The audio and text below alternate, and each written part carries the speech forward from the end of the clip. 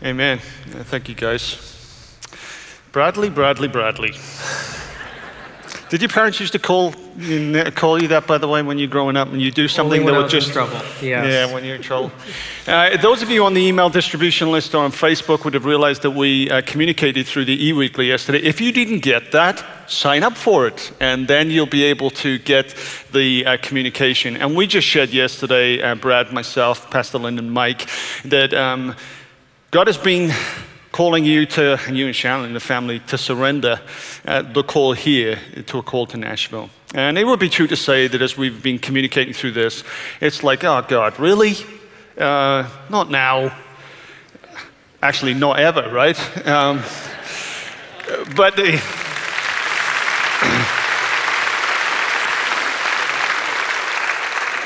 But the reality is you're a minister of Jesus Christ, and if there's anything we read in the New Testament, folks, read it in Acts chapter 20, the reality is that every minister belongs to Jesus, and it's the privilege of a local church to enjoy the benefits of that ministry for the season that God says. And God has spoken to you and Shannon in a very clear and an unmistakable way, surprising way, thankfully to them too. That season is coming to a close. So Brad, I'm going to share a couple of things at the end of this, just as thank you to you, but just share with your faith family here some of the process leading up to this. He's not running away. Well, actually he is. He's going on an airplane after this to Turkey. Thank you, buddy. Appreciate that. Not only that, Mike's going on vacation next week. Lynn's going on vacation next week. They're all deserting me. That's the way that works. But seriously, he's not running away. You're going to probably hear a little bit more of this as we go on. But just share with us right now what God's been saying to you and Shannon with regards to the call to Nashville that you sense. Well, good morning, friends. It's great to see you, and as Craig mentioned, we just want to take a little bit of time and just share. I've actually got notes. We can cover the entire Bible from Genesis to Revelation with no notes in 73 minutes, but for the next 10 minutes, I think I might need some notes just to stay on track. There's a number of things that I want to share with you, but as Craig just mentioned, and for those of you who are on the email list, my wife Shannon and I feel wholeheartedly that God is sending us to Nashville. And I found out last night that there's actually a Nashville, Michigan. Did you all know that there's a Nashville, Michigan? It's not that one. It's the one in Tennessee. And this is something that has taken us by surprise. In fact, it was just less than 2 weeks ago that I shared with Mike and Craig the journey that we were on, and it's only been a month since God even started to reveal to us what he's been doing. If you would have told me a month ago that I'd be standing before you sharing what I am sharing today, I would have laughed you right out of the building and then asked you what you'd been smoking. I mean, this has not been on our radar. It's been totally and utterly unexpected. And we saw ourselves being here for a long time. And so this has been quite a shock. Why Nashville? We have no idea. I've never been to Nashville before. I'm not even a big country music fan, all right? I don't have skinny jeans and boots. That's Micah and Torin, you know? We're getting there. But we just feel like that is where we're supposed to be. And over the last few weeks, God has just made that unbelievably clear. And if I were to take some time and walk you through all of the ways God has shown us Nashville, which has never been on our radar, a place I've never been, you'd probably look in on the situation and go, yeah, I think God is sending you to Nashville. That's been the overwhelming response that we have been getting. But we just feel like we're supposed to be in Nashville. And to do what? We have no idea. I do not believe my calling for this next season of my life is to be in a local church. So we just feel like God has said, you're supposed to go to Nashville and you'll get the rest when you get there. And that's all we know.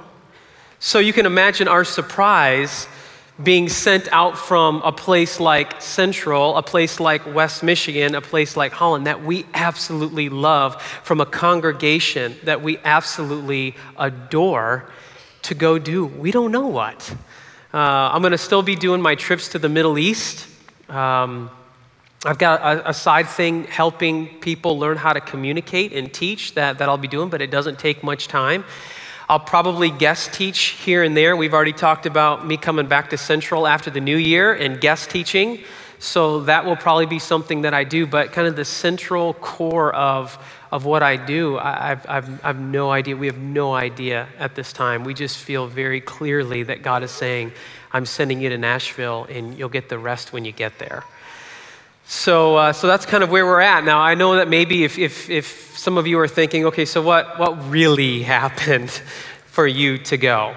And before I answer that, I just want to remind you that one of the core values that I have as a teacher, as a communicator, is that for those I get to lead, that I'm always open and honest and real, because I'm on the journey with you. We're all on this journey of life. We're all on this journey of being a disciple. And I've always counted it a value to be transparent with those I've led. And you are the first church community that I ever felt comfortable enough to tell my story to of being a former porn addict.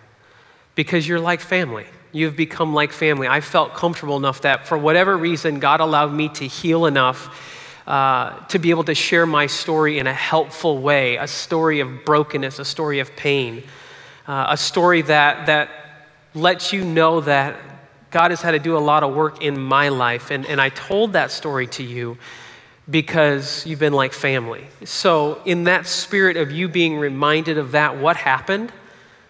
Nothing happened. Central hasn't done anything wrong. I haven't done anything wrong. I'm healthy. I'm in a great place. My wife and I, we are in the best place we've ever been as a married couple. Our 4 kids are doing fantastic.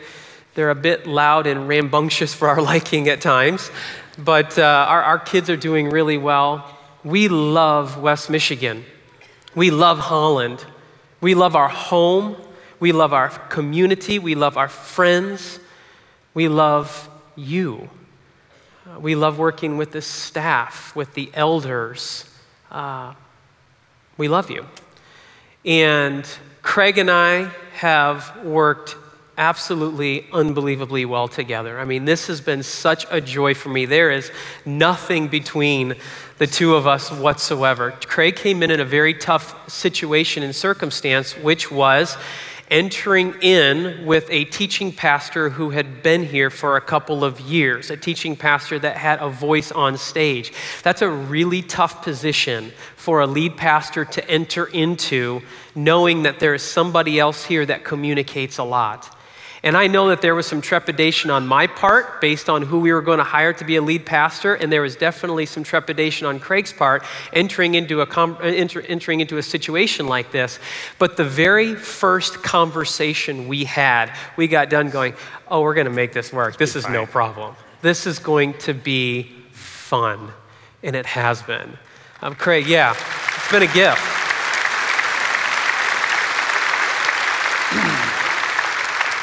And I know that for me, there's a lot of gifts that Craig has in a different measure than what I have that I've been able to learn from him. And it has been an absolute joy to be able to learn from Craig throughout this entire process as well. And so Central's done nothing wrong. We've done nothing wrong. And it's the first time I've ever seen him use notes. I know. I've never done this before. I can let you know it's very, very, very emotional.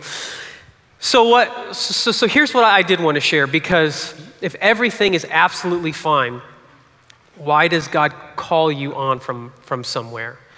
So here's the tension that I've been living in. This is what Craig and I have been in lots of conversations. This has been what's so cool, is that we have been friends before we're lead pastor and teaching pastor. And this has been true with Mike and the others on staff, that we've been in this conversation for a while now, because I have been wrestling. I've had this tension that there is something inside of me that has been trying to get out. And I have been wrestling to go, I don't know what that is. I just know that I'm supposed to do something, but I'm wrestling with what that actually is. And so for several months now, I've been on this quest of going, okay, God, help me to see what the good is from the great. Help me to know what you are asking me to do, because for the most part, it's pretty easy to say no to the bad things, right? It's easy to say no to bad and yes to the good. What's really, really tricky is when there are lots of things going on that are either good or great, and you're trying to discern between the two. And I think that what has come to realize is that I've been a teaching pastor for a decade now, is that being a teaching pastor has been a great thing. It has been the great thing that God has called me to do. But the transition has now become a good thing. It hasn't become the very thing that God has been calling me to next. And so the tension has been, as the trips have grown, as other opportunities have come, it's not that I've been looking for any other opportunity, it's that I've been wrestling with Craig to go, something is on the inside, something is happening, and I know that God's got something for me to do, but I just don't know what that is. And the reality has come is that in order to be a teaching pastor and do that really well in a mega church like this, there are lots of other responsibilities you have, time and emotional energy that goes towards things. And I'm starting to realize that those things I need to do in order to lead you well from the stage from a communication standpoint. But those are now becoming the very things that are starting to pull the passion and energy away from doing the thing that I believe God has gifted me to do, and that's to teach, to be able to put more time and more energy into doing this. And I believe that what God has said is, I've got something in that realm for you to do. I'm not going to let you know what it is yet. You just got to get to Nashville, and I'll give it to you when the time is right. But that there's something inside of me, and I know it. I know it deep in my core. And so we're taking a risk. We're taking a leap of faith. It's not something we haven't done before. When I was in Adrian as a business person, before I even came to West Michigan, God said, basically, I want you to leave that all behind. And I'm going to send you into an unknown future. And that unknown future has become known in what I've gotten to do, that I've gotten to journey with you, and all of these amazing things that God has brought our way. And now God is asking us to do that again. And one other piece of my story that has been really fascinating as I've been just kind of wrestling and reflecting on my journey is this. When we left Southeast Michigan to come to West Michigan for seminary, I left a church that I was just a congregant in. And this had nothing to do with me because I was just a congregant, but I left the church, and after I left, 6 weeks later, over a course of 6 weeks, the senior pastor, the associate pastor, and the worship pastor all left. And the elders came to me and they said, Brad, would you teach at least once a month until we get a senior pastor? And I said, yes, I will do that. And I taught at least once a month, sometimes twice a month, which, mind you, I was also in seminary and also teaching at a church in Detroit. And it took the elders 3 years to find a senior pastor. And I was even a teaching pastor there for an entire summer as an internship. And what happened was that this church invited me in a time of transition. I got to be a voice in the midst of the transition to help stabilize, to help them get healthy. And the moment they got healthy, God called us on, because then we moved to Jerusalem, took another risk that God was asking us to take. Came back from Jerusalem a year later, and a church called me up and said, hey, would you pulpit supply for us for a couple of weeks? Our senior pastor just had to step down unexpectedly, and we are in the midst of a massive transition. I went in for 2 weeks, and God had me stay for 3 years. And I got to be a voice in the midst of the transition. The church stabilized, it got healthy, and then God called us to Central. And who would have known after only 6 months that Central would go through the biggest transition in its 120-year history? And God has enabled me over the last 4 years to be a voice in the midst of the transition, for a church to get stabilized, to get really healthy again, and to be moving in a great direction. And now God calls us on. So no church is going to want to hire me, because that means a transition is coming. But God has allowed us to play that role. And now we don't know what we're being asked to do next. But I'm excited, because anytime God has called us on, it's because God has been doing a great thing in a church, and the church is going to be on a great trajectory. Because over the last several months, my wife and I have known that we're crossing the Jordan River. That we've been talking about this with the Stronger Challenge, and we believed wholeheartedly that Jordan we were crossing was the Jordan that you're crossing as well. It's only in the last couple of weeks that God has let us know that we are indeed crossing the Jordan. It's just not the same Jordan River that you're crossing. And we're scared, and we're excited, and we're sad. And we're sad to be being sent on from you and that we're not going to be able to continue this journey with all of you. The timing we don't know yet. It's all contingent upon the selling of our house. We can't go if we don't sell our house. Don't buy his house, folks. Some of you are thinking, I'm going to be the first in line. Let's get him out. But so we're just leaving this up into God's timing, into God's hands. We have an idea that hopefully we can continue or fill out the fall series together, or as much as possible, but we don't know. All we know is that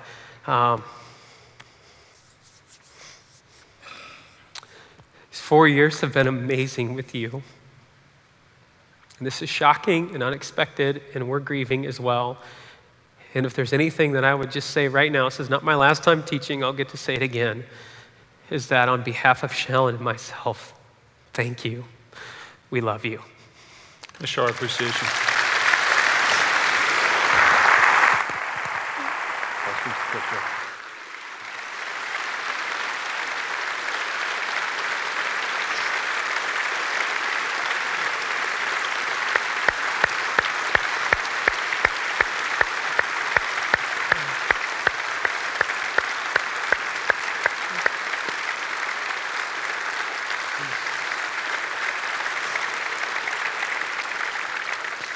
Don't make him cry too much. He's still got a message to preach.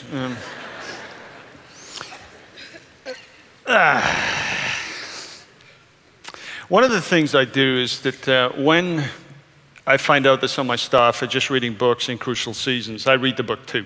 So I've found out Brad was reading a couple of books, and so I read them as well. It just helps me kind of enter into emotionally, spiritually, and mentally too, just where they're at.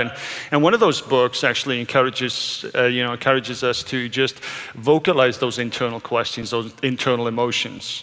So let me just do that for a second. The first emotion when he told me was, "You've got to be kidding me." In fact, Mike didn't sleep well for a few days after this one. The second reaction on the inside was, "Nashville? Yeah, it kind of makes sense." Do you know, I say that he may never have been to Nashville, but in many regards, Nashville is the seat for a lot of what comes out of the Christian world, not just in terms of music, but in terms of ministry. And when I came in on the candidating weekend, which was actually just over 2 years ago, I was asked in public forums, I think it was 3 or 4 times, "What about Brad? Is Brad going to stay?" And basically, back then I said what I remind you of right now. Firstly, no minister belongs to anyone other than Jesus Christ. He does not belong to us. He belongs to Jesus. And the safest place for Brad and Shannon, the safest place for the church, is when we allow the ministers to do what Jesus is calling them to do. God expects nothing more, and we do nothing less. Follow the call of Jesus. Secondly, I reminded you that good teaching pastors rarely stay long-term. I pointed out over 2 years ago, Ortberg and Heibels, Giglio and Stanley. And so even back then, there was the sense that I'd already got, that God had gifted Brad in a way that his ministry would go beyond the local church. And so I encouraged us way back then to hold loosely to what God had gifted us with. And folks, 2 years later, I'm kind of saying, yeah, that internal voice was saying, yeah, Nashville kind of makes sense.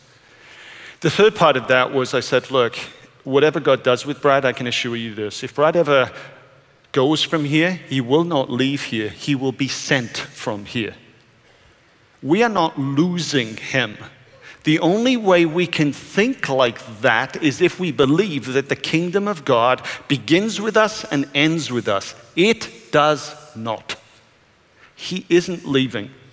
He will be sent. You guys will be sent. And I can assure you that from me and Vipka, from Mike, Ann, Lynn, Cheryl, everybody on our staff and in this church, we will do what we need to do to make this sending for you as great as it can possibly be. I also said back then, if God sends him on, it won't be because we don't get on. And I echo that with you, Brad. You've been amazing. It's so refreshing for me to be in a context with Brad where he's got an ego in the sense of he knows what he's called to do and he does it with excellence. But there has just been no competitive spirit here, just the spirit of cooperation and unity that has been a joy for me and has actually helped me understand the church far more because I haven't had to worry about the pulpit. Thank you for the integrity you brought to that process. Thank you for your friendship. And I'm just excited about what God's going to do. You will see Brad again. Obviously, the Lord willing, we're planning that for 2017. But Brad, thank you. It's been awesome. It's not over yet. We've got a great series to kind of go out on together, and I'm excited about that one. And let me just say, what the kind of fourth voice was, thank God it's Nashville, not Hudsonville or Granville or Mars Hill.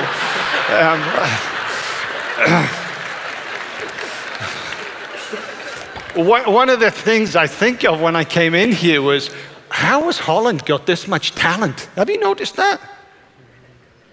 And I really believe that more talent from this area needs to be sent into the world. And church, finally, as Brad gets ready to give a message, I really believe with all of my heart that Central is in a season where God is teaching us that sending hurts. Seating is far better. But sending is what the Great Commission is all about. We're in a season where now we realize we're not just sending Brad, we're actually sending Torrin, we're sending Jordan, we're sending 70 other people to start a campus. Over the next 3 months, the work that the Spirit of God wants to do in our hearts is to teach us to hold things loosely. The reason for all of this is to send people like this. And if God has done this for Brad, if God is doing this to Jordan, if he's doing this with Torrin, if he's doing this with 70 of you, I can't wait to see what God has got for us. A book that has really ministered to me in this season, little did I know it would hurt this much, is J.D. Greer's book, Gaining by Losing. If you want to understand that kind of spirit in the church, read that book. One of the most prophetic books I believe the church in America needs to hold on to today. We gain when we hold things loosely. And we will gain by just responding in faith to Brad and Shannon. Shannon, do you want to come up here? I just want to pray for the both of you. Brad goes on a trip today. Pray for him. You may have noticed he took a box of kind of handkerchiefs, toilet tissues over there. It's not because he's emotional, although he is. It's because he's struggling with a head cold. So he's going to get on an airplane. He's going to travel. He's going to lead. How many people you got going? Got 35. He's got 35 people going with him, people he's training and teaching. So that means that Shannon is going to be kind of at home. I know you're going to visit your family too. That was already planned. With the number of kids in the house going on the market. Hey, buddy, you scored that one. I'm blaming God on this one. So I want to pray for Shannon and the children. And we're still going to enjoy a great number of weeks together. But I just want to pray for them. And obviously we'll update you more as we go along. Guys, this is a sad day. It really is. You guys have been awesome. You really have. But as I said, there's a sense of joy in there too. There's no better place for a child of God to be than in his will. So just join me in praying for them. And then, Brad, get into the message.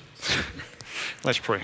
Father, I do thank you for Brad and Shannon. I just want to thank you for who they are, firstly. It has been, for me personally, for Vipka, just such a joy and a privilege just to minister alongside them and with them. God, we thank you, and I thank you for the time I've had with this couple. And I thank you, Father, for the way that you've used them in this church. Just as Brad shared his story about how you've used him 3 times in transitional seasons, we can just see that there's a pattern emerging that just helps us understand what's happening here. But Father, it's still hard. The sense of loss is still real. But Father, in our sadness, we release them into your call. And we just pray, Holy Spirit, have your way. Lead the perfect buyer to their home in the right time, with the right offer. Lead them into the right areas of Nashville that you're calling them to. Lead them into ministry opportunities, Father, that allow Brad and Shannon to use their gifts, but also to make an impact in those people in the area where they are who do not know you. And Father, for the time that we have together, we thank you for it. And we thank you, Father, that there really isn't a better place for us to be than releasing your people into kingdom service. Father, sending does hurt. But today we give you a sacrifice of praise. And we say, thank you for sending them to us. And we now do our part in sending them into your service again. God, we love you and we praise you in Jesus' name. God's people said, amen. Thank you both. Thank you. Thank you both a lot. And Brad, you're up.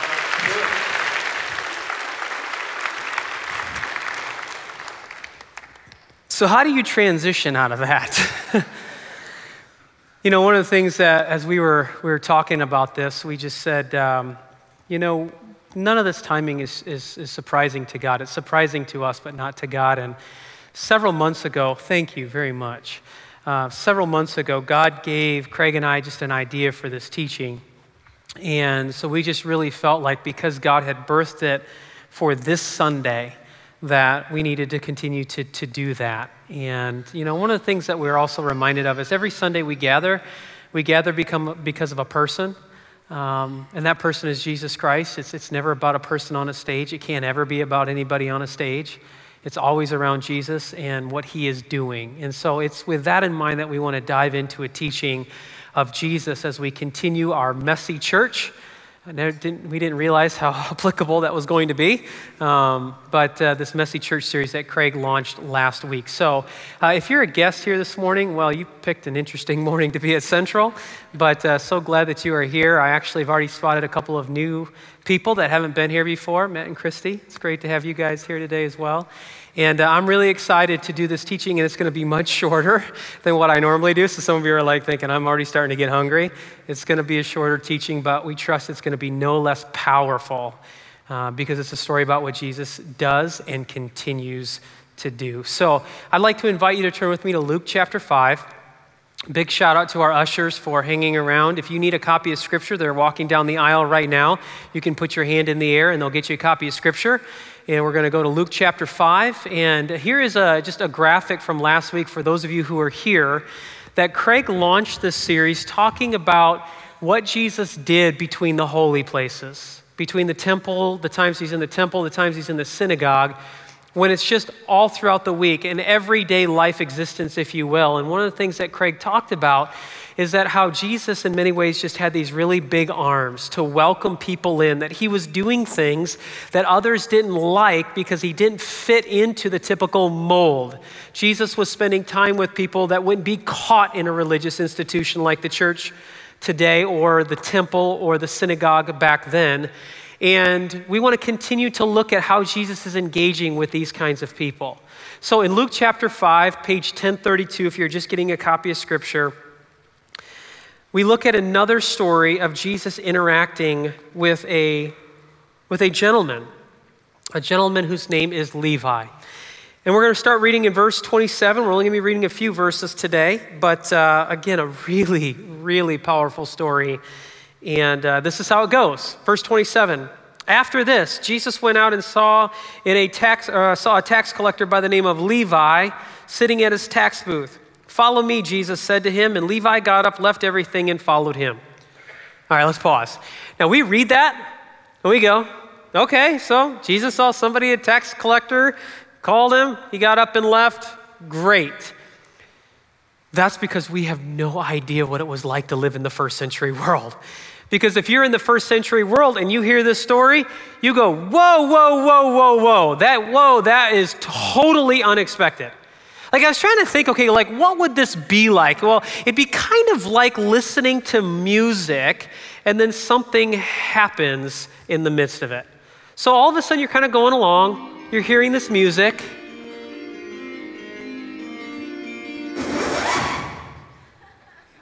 That's abrupt. It's exactly what's happening in this passage. The record just scratched. Not just at one point, But at 4 points in what I just read, the record just scratched. So let's begin with the tax collector. Okay, if you want to find out who the most hated people were in the ancient world, it was tax collectors. Some of you go, no, isn't that today as well?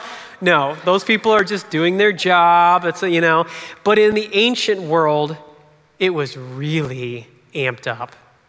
See, Rome is ruling the world at this time, and the Jewish people are being taxed up the wazoo. You take all of their taxes, and they're probably getting taxed at least 50% of their income. At least. Some of you complain about taxes now. 50%. That's a low-end conservative estimate. Some go as high as 70% or more. There are direct taxes to the empire that you pay for the Roman military and for Rome to do its thing. There are also indirect taxes which come from buying and selling. Just traveling between different regions, you would have to pay a tax. And all of a sudden, you've got all of these taxes happening. And when it comes to the direct tax to Rome, the Roman governors take care of that. But when it comes to all the rest of the taxes, you have a system called tax farming. And it works this way. You go to a particular region like Galilee where the story has taken place, and the Romans go there and they go to a wealthy group of people and they say, who wants to be the chief tax collector for this area? And one wealthy person steps up and they go, I'll give you $350,000 for this area. Another guy goes, $350,000, I'll give you $400,000 for this area. Of course, Rome's going to go to the highest bidder. $400,000, well done. You are now the chief tax collector for this area. At that moment, that wealthy person has to shell out $400,000 because Rome takes it up front. Now, your responsibility as the chief tax collector over the next year is to go around and collect taxes from everybody in that area so that you not only recoup your $400,000, but you also make some on top of it. And everybody knew that tax collectors took more. A chief tax collector will have his little minions of other tax collectors to collect it on behalf of them. And as long as they take a little bit more, then they get paid. The chief tax collector will take more, so they get paid. And everybody hated the system and hated the process. And by the way, Levi is one of the minion tax collectors who's doing this on behalf of a chief tax collector. And he is absolutely hated by the people. Not only because he's collecting taxes, but because of his name. His name is Levi. Now, in Matthew's gospel, it's actually Matthew. So scholars are certain that Matthew and Levi were talking about the same person. Why do we have two names? Well, in the ancient world, oftentimes somebody would have two names. And many people think that the actual name is Matthew and Levi is more of a title. Like Matthew Levi, that Levi is actually a Levite because almost certainly he comes from the tribe of Levi. And that goes back to the Older Testament when Jacob has 12 sons. One is Levi. Jacob's name gets changed to Israel. Levi becomes the Levites, part of the children of Israel. These are the people who led worship on behalf of the Jewish people. Levi is probably from this lineage, which means Levi probably grew up in a really good Jewish home. He grew up in a religious household, and now he is exacting taxes from his fellow Jews. Not only are the Jews angry about the taxation system, but they are angry that a fellow Jew, a fellow countryman, is robbing them to hand over money to the empire, an empire who has Caesar on the throne, who calls himself Lord and God. As a Jew, that's treason. Now you have a fellow Jew taking your money to hand over to this person, and it just gets even worse. And you can understand why tax collectors were the most hated people on the face of the planet. And here Levi is also collecting taxes as a good Jew. Levi's lost his way. He's lost his way. And he's been cut out of society in many ways. I mean, tax collectors, because of how they did what they did, they were only one of 3 people groups that weren't allowed to testify in court because they're untrustworthy. As a tax collector, you were not allowed to be in the synagogue or the temple. You were not allowed to be in a religious environment, not because there were any rules against it, but socially, you were ostracized. Religiously, you were ostracized. You couldn't enter in there because you didn't want to put yourself through that. So here we have somebody who is a tax collector, who is a Jew, who is socially and religiously on the outside. He's an outcast. He represents all of those on the outside. And Jesus comes to him and says, follow me. Record scratch. No, that doesn't happen. You're not supposed to do that, Jesus. And yet Jesus comes to Levi, somebody who had lost his way. Now, was Levi greedy? Is that why he became a tax collector? Maybe. Or perhaps his family had been taxed so high that they were dirt poor, and Levi's only course of action, he believed, to provide for the family was to take this job as a tax collector. We don't know, but he's on the outside.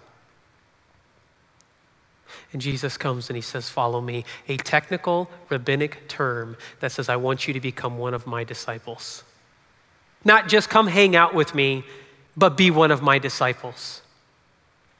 See, Jesus pursued those who were on the outside, whether they had a pagan background or a quote unquote Christian background and lost their way. Jesus came to them. To those who are struggling. You could say to those who are on this fence. Those whose lifestyle in some way, shape, or form feels fundamentally broken. People that as a result of what they are struggling with, what is part of their story, wouldn't want to be caught dead in a religious area because they feel judged, dejected. I don't fit in. That's not for me. And Jesus breaks right through that barrier. And he says to Levi, I want you to come and be a part of my community.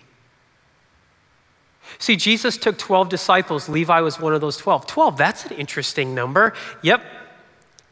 That's the number of sons that Jacob had that became the children of Israel, the community of Israel. When Jesus takes on 12 disciples, it's because Jesus is rewiring what the community of Israel was supposed to be. He is rewiring what God's community is supposed to look like, what God desires, the kinds of people who are welcomed to be brought into the community. Jesus pursued those who were on the outside. See, this is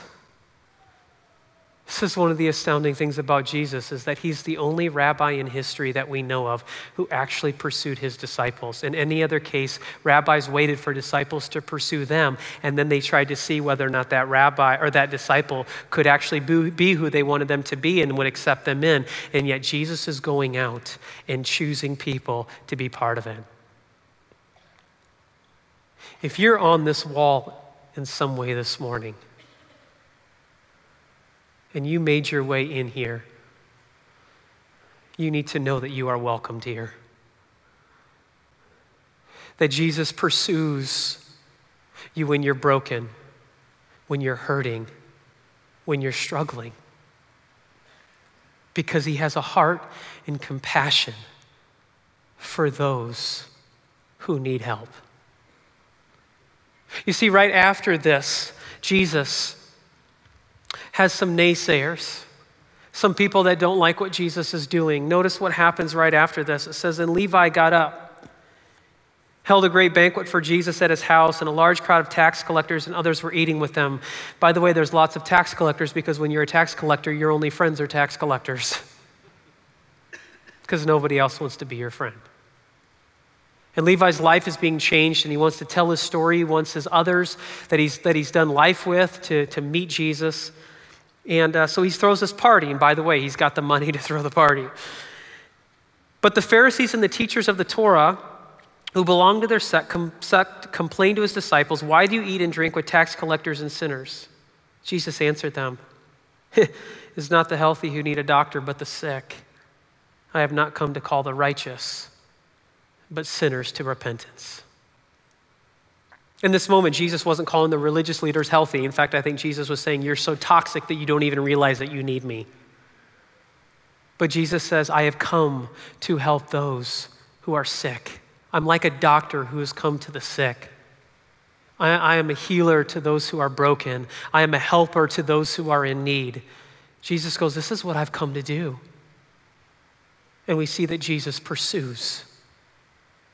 See, one of the things that I believe to be true is that as Craig started the conversation last week, that, doors of a church really represent those who get to come in and those who stay out.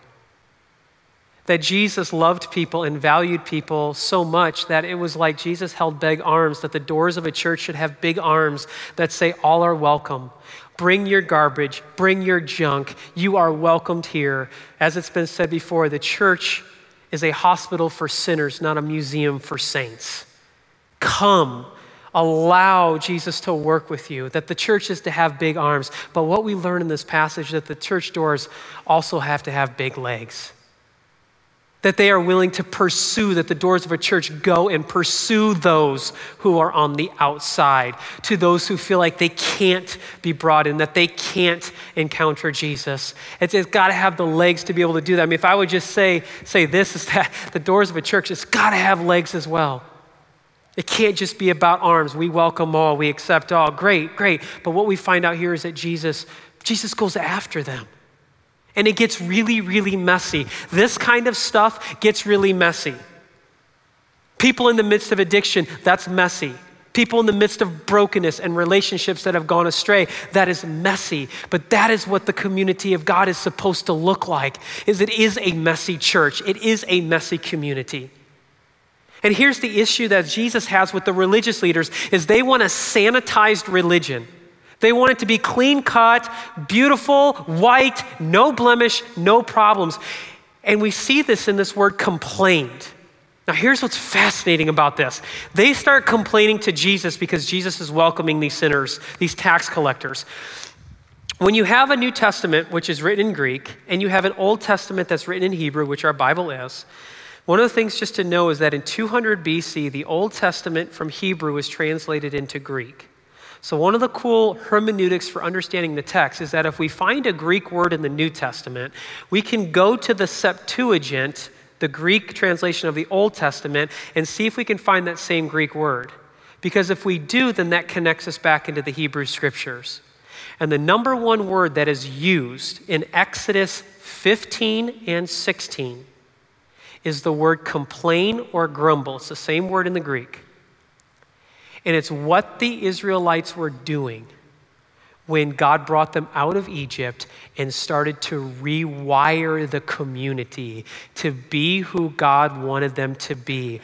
Their fundamental response was to grumble and complain because they didn't like what God was doing. And it's exactly what the religious people are doing in this passage. Jesus is rewiring, taking one to be part of the 12 disciples to say, this is what the community of God is supposed to be. This is what it's supposed to look like. Yes, it's messy, but Jesus goes, people who are sick, people who are bleeding, that's never clean and sanitary. It starts off really, really messy. But Jesus says, this is what I've come to do. And it's the religious folks who are complaining about how God is rewiring and shaping the community of his to look like in the world. And I believe that Jesus challenges all of us in this to be reminded that he pursued us when we've been at our lowest, that Jesus continues to pursue, but that in order to be the community of God, we've got to be a community that has big arms, but also big legs, that goes and pursues and says, you are welcomed here. Let's go through this journey together. Because when Jesus gets a hold of a life, it's unbelievable what transformation can take place. You see, the story of Levi continues to get repeated. It's not something Jesus just did, it's something Jesus continues to do. And as a way of closing out our time today, I want to show you a video of James Appelt, who is our young adults coordinator here at Central. He's on a plane ride back from South Africa right now, but when this teaching was birthed with Craig and I months ago, we said, James, we need to hear your story. And he says, I'm not going to be here. We say, we need to hear your story. Because James was someone who also grew up in a good religious home that lost his way. But Jesus, just like he pursued Levi, pursued James as well. And I want you to hear the power of what Jesus does when he gets a hold of a life. So let's just watch this. I'll make a few comments to end, and we'll call it a day. Let's watch this together.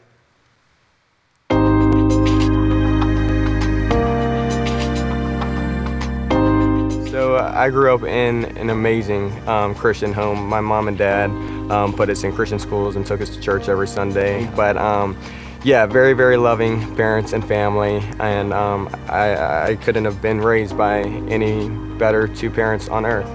So my journey started to kind of take a turn. So I got to my senior year of high school. I had some scholarships to go play basketball in some different places around the country, but something just turned inside of me that I didn't want to do what I was doing anymore. I wanted to live the way I wanted to live. And what it really boiled down to is I was in desperate search of something to fill up a hole in my heart that was just so gasping and apparent, really. So that being said, I got into drugs. One thing led to another. I started selling drugs. At first, it was absolutely thrilling, and I loved every bit of it. And I was making money, I was being independent, and I was living the life that I chose to live. And I felt invincible, like no one could stop me. But as time went on and I continued to do things that I knew were wrong, even though it felt great, my conscience began to become a little numb. And then a little numb became a lot of numb. I was robbing drug dealers, between people dying, me almost getting caught by the police, me almost getting shot by other drug dealers, and then it got to a point where I absolutely didn't care what I was doing. There were no limits, there were no boundaries, and I was willing to die for what I was doing, and if I died, I really didn't care. Yeah, so things began to change. It was one night I was having a dream. It was a Wednesday night, and I called it a dream, but it was the most real, vivid dream you could ever imagine. And I remember being like pretty much awake, and I opened my eyes, and I couldn't move. I was laying flat on my bed, and I couldn't move at all. And I was hearing voices, and the room was absolutely filled with darkness, and I didn't understand what it was, but the voices I heard were saying, "You're ours now, Christ can't save you." And that was a point in my life where I knew, wow, I really messed up. So then it was a few days after October 31st, 2010, it was Halloween, ironically, and it was a day that God made a bold proclamation in my life that no one gets the final say on my destiny, but He does. And I went to church on a Sunday morning, and I listened to songs that I've heard all my life growing up in a Christian home, and I listened to a message in Matthew that I had heard a billion times before, but for some reason, and it's nothing I'd ever be able to explain, that day God took capture of my heart, and He came into my life like a hurricane, and He broke me, and He turned my numb soul into a soul of life, and I surrendered my life to God that day. I felt like I was on top of the world.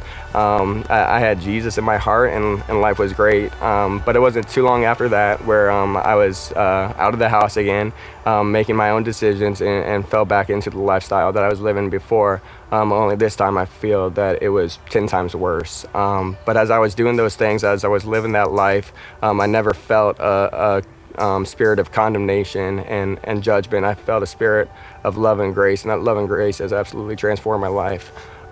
So after my life was transformed in that journey, I knew that my Christian life wasn't meant to be spent at home just enjoying my relationship with Jesus. Even though it is important to enjoy my relationship with Jesus, I'm supposed to do so much more than that. I'm called to so much more than that. So I went to a mentor of mine and said, hey, I want to get plugged into the church. I don't care what it is, what you want me to do. I just want to serve. I want to do something to impact the kingdom. So he put me in middle school and high school ministry. When I was in middle school and high school ministry, I saw a lot of familiar faces. I saw faces that I had sold drugs to before, leaders that I've done drugs with before. and it really opened my eyes to a very apparent fact that even in the church there's people that are so far from God, and in the community there's people that are so far from God and broken and hurting, and that really resonated with me because I once was someone so far from God and so lost, and I know how that feels. So that's when I knew that my life was a life that needed to be dedicated to full-time vocational ministry. So I pursued a Bible degree. I went to Trinity College of Florida and double majored in business and theology. So I graduated, proposed to my wife, and we were going to get married in August of 2015. And before we got married, we kind of came to a fork in the road of how I was going to spend the first years out of college. I had some business job opportunities. Everything would have been great and comfortable, but then there was this other fork in the road, and it was to move up to Holland, Michigan, and do a ministry that I'm not familiar with and live in a town that I don't know and is very, very cold. And as we prayed through it and we're discerning where we were going to go, I was in the middle of a series with my middle school students, The Cost of Being a Disciple. And in Luke it says, if you don't hate your father, your mother, your wife, your children, your brothers and sisters, and even your own life, you can't be my disciple. And if you're not willing to take up your own cross and follow him, then you can't be his disciple. So as I was teaching that to my middle school students, I think the writing was on the walls that we needed to do the difficult thing and pursue Jesus no matter what the cost. So we took that second fork in the road and we made that 20-hour drive up to Holland, Michigan, 2 days after our honeymoon. What gets me going every morning is that I know no matter where I am, even in Holland, Michigan, where there's a church on every corner, it's a city of churches, I know that there's people outside of the church walls that are drowning, and I believe that I have the life raft that can save them, and the life raft is Jesus. And what gets me going every single morning is bringing that hope and life to people that are far from God, that are broken and lost, because I was someone who was broken and lost. That's what gets me going every morning.